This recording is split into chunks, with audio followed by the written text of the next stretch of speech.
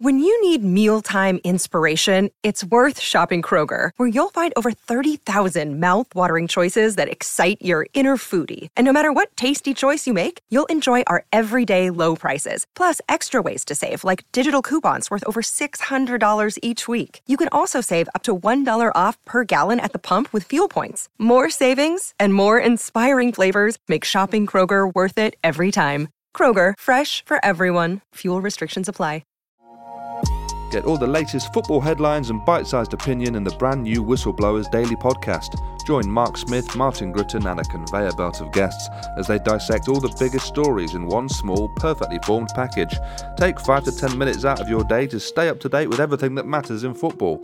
Whether it's a big result from the night before, a new excuse from Jurgen Klopp, a shocker of a VAR decision, or a new chapter in the ongoing Man United soap opera, we will cover it. All the latest news, every weekday lunchtime on the Whistleblowers Daily podcast. Look for The Whistleblowers wherever you get your podcasts.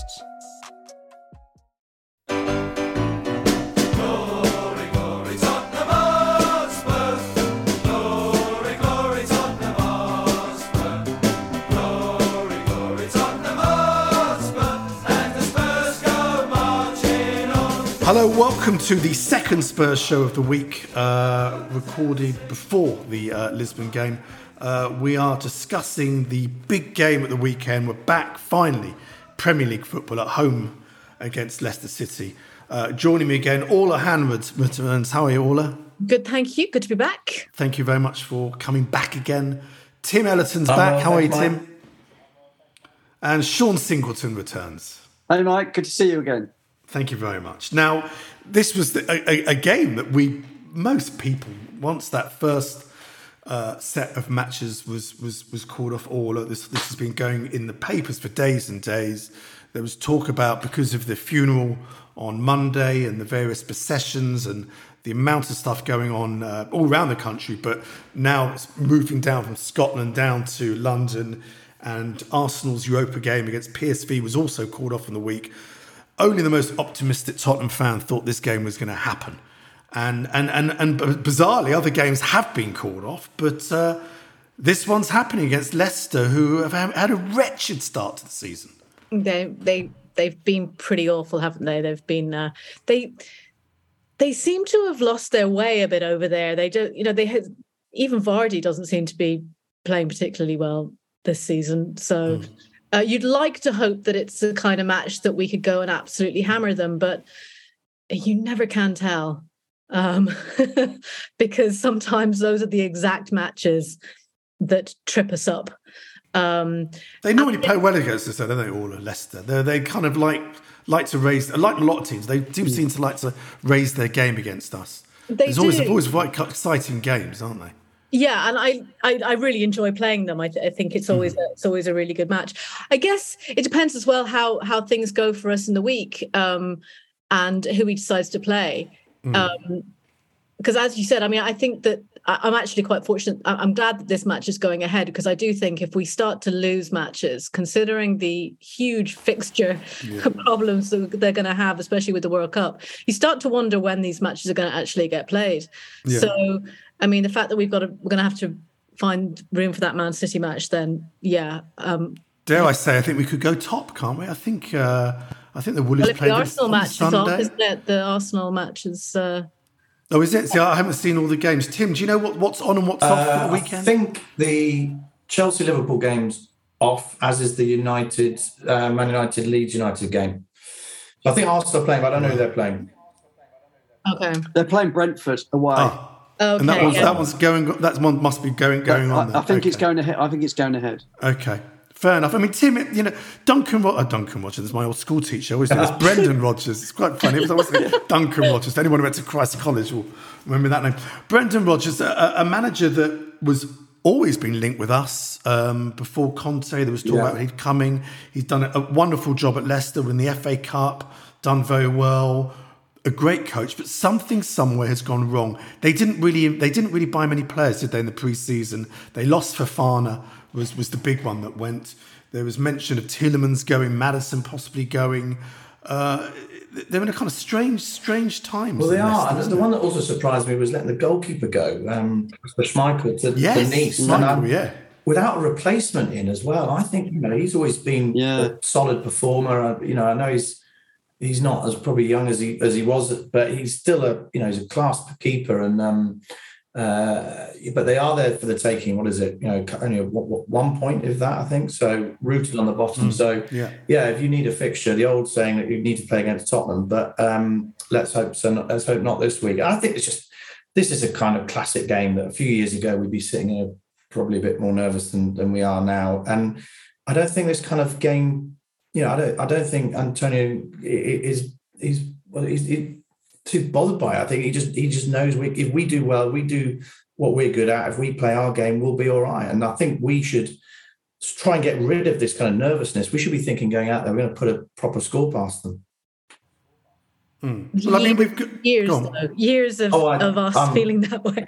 All right, I'm definitely older than you. I can vouch for that. But this guy's got something about him that's instilled this confidence that, dare I say, I didn't have under Poch even. I think he's just got that winning mentality that, certain players have just stepped up so much. Players that you thought were always, seconds away from a disaster are now looking much more solid. And I for one think we should be comfortable on Saturday. I mean, I think what will probably help is the Lisbon game. Obviously, we're recording this for the Lisbon game. Is an early kickoff, 5:45. You assume Tottenham then will be flying back the same night. So we've still got a few days to recover. This is also the later kickoff. Let's actually go to a very quick break. When we come back, we're going to try and reminisce on maybe some of the Leicester games of the past that still stick in our head. Back in 1 minute.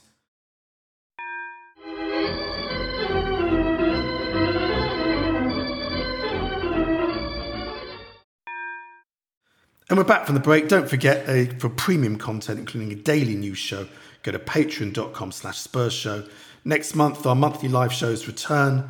Go to season.spursshow.net, sign up, and you and a couple of pals can come to all our intimate affairs in London's glittering West End, starting September the 28th with Colin Calderwood, and then October the 24th, the great Jerry Armstrong is with us. Just trying to reminisce, Sean. I mean, last season, that extraordinary game at the King Power, now departed and banging him in Holland, Steven Bergwijn. One of the most extraordinary games of last season when we found ourselves 2-1 down into injury time and not only equalised but won the game. Is that probably, the standout match against Leicester in recent years? Well, that was in my Spurs top 10, Mike, when we discussed it. Indeed, top 10 Tottenham. Go and listen to earlier shows. Yeah, yes. I think that's the greatest game I've watched Spurs at home on my own, just because it was just insane. But my my son's first game was Spurs 5, Stoke 1 at Wembley, and then his second game was Spurs 5, Leicester 4. Which was the last game of the season at Wembley, from memory, and wasn't that was a proper bonkers game, that was. That was just... that was like schoolboy football. That was incredible. So, other than the one from last year, I'd say the 5-4 was another one. Yeah, I remember the Sickner one was the season that people say we were going for the league, and there was that midweek game against Leicester. And was it Huth scored from a corner or something like Huth? We lost 1-0. Yeah. And we didn't really play that well, and any kind of hope that we might do something. To me, I know lots of people went, Stamford Bridge. No, it dissipated that night when we lost to Leicester at home. That would have clawed us back. Any other games that stick out in your head? I'm trying to. Whenever you say Leicester, it's just the fact that was stolen from us that year, the league. You just hear then you hear Leicester, and you're just like, it should have been us. But now, just going back to what you're saying about them getting rid of their goalkeeper, like that, I thought that was crazy that they would get rid of him and. It feels like the whole club's given up, though, doesn't it? Because obviously the guy died in a helicopter, his kids taken over. They've spent no money, in the Premier League. Very strange. Very strange. They've literally, when everyone else has been spending, even the, Nottingham Forest are spending, 150 million or something. And then for them not to spend any money and they're a secure club, it's just like the board of down tools. It's really weird. Didn't they put that out in one of the programs recently? They basically, in one of the programs, they kind of basically said, we're sorry, but we're not spending any money. Yeah. Sorry. It's like, the kids want to go on holiday or cash in £10 million worth of shares. But it is strange because all touched on Vardy not really looking. Obviously, he's had problems off the field with his wife's court case. But even their big players, Tielemans, Maddison. Okay, Maddison always seems to score against us. Scored in the away game last season.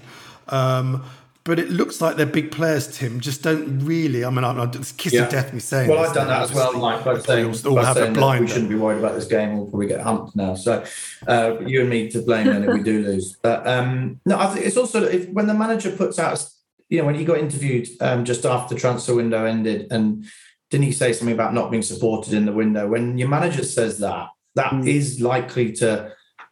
Could go both ways, right? Could go kind of let's prove him wrong and fight for our place, or it could be like, well, sod it, he's downed his tools, we will as well.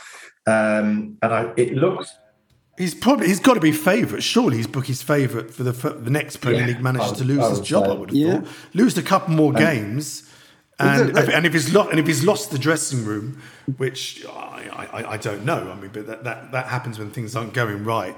You could see a manager that is always linked with every single top job, maybe struggle to get another big job. But they're kind of sleepwalking to relegation, though, aren't they? They carry on like this. They get so far adrift. I think it's just very weird. I can't believe the fans are not going more crazy, because it just feels like the board and everyone else is giving up. And unless you're strengthening in the team. I know you said they've got good players, but unless you're strengthening the team, you're going backwards. And it feels like they've just gone backwards, and the standard of the Premier League's just gone up, hasn't it? From top to bottom.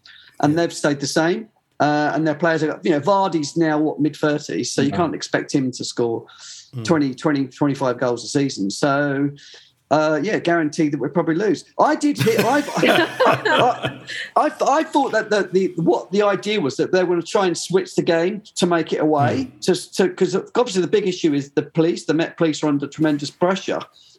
But I don't think Leicester wanted to do it. I think it was to do tickets and away tickets and stewarding and get your catering staff in and get your local police in. I just think it can't be done that quickly. I'm delighted the game's on. Because we need it, and I'm over for it as well. So all good. Give us a score prediction then for tomorrow, Leicester City. I feel like this is the one that's going to really come back and bite me on the arse. But I'm going to say 3-0. Oh, 3-0. Lovely. I'm going to go 4-1. Oh, this is crazy talk. What's the matter with you two? I was going to say that. I might just go for a standard 5-1. Standard. Just a regular 5-1. Just, Incredible. I'm therefore going to go for a 1-0 win. They'll frustrate us. We'll be there, and we'll nick it 1-0. I think. Anything to plug? Orla, you've been writing for EastEnders. We've got some episodes coming up. Going back in with them later on this year. So yeah. Do you try and weave in some ex-Tottenham player names?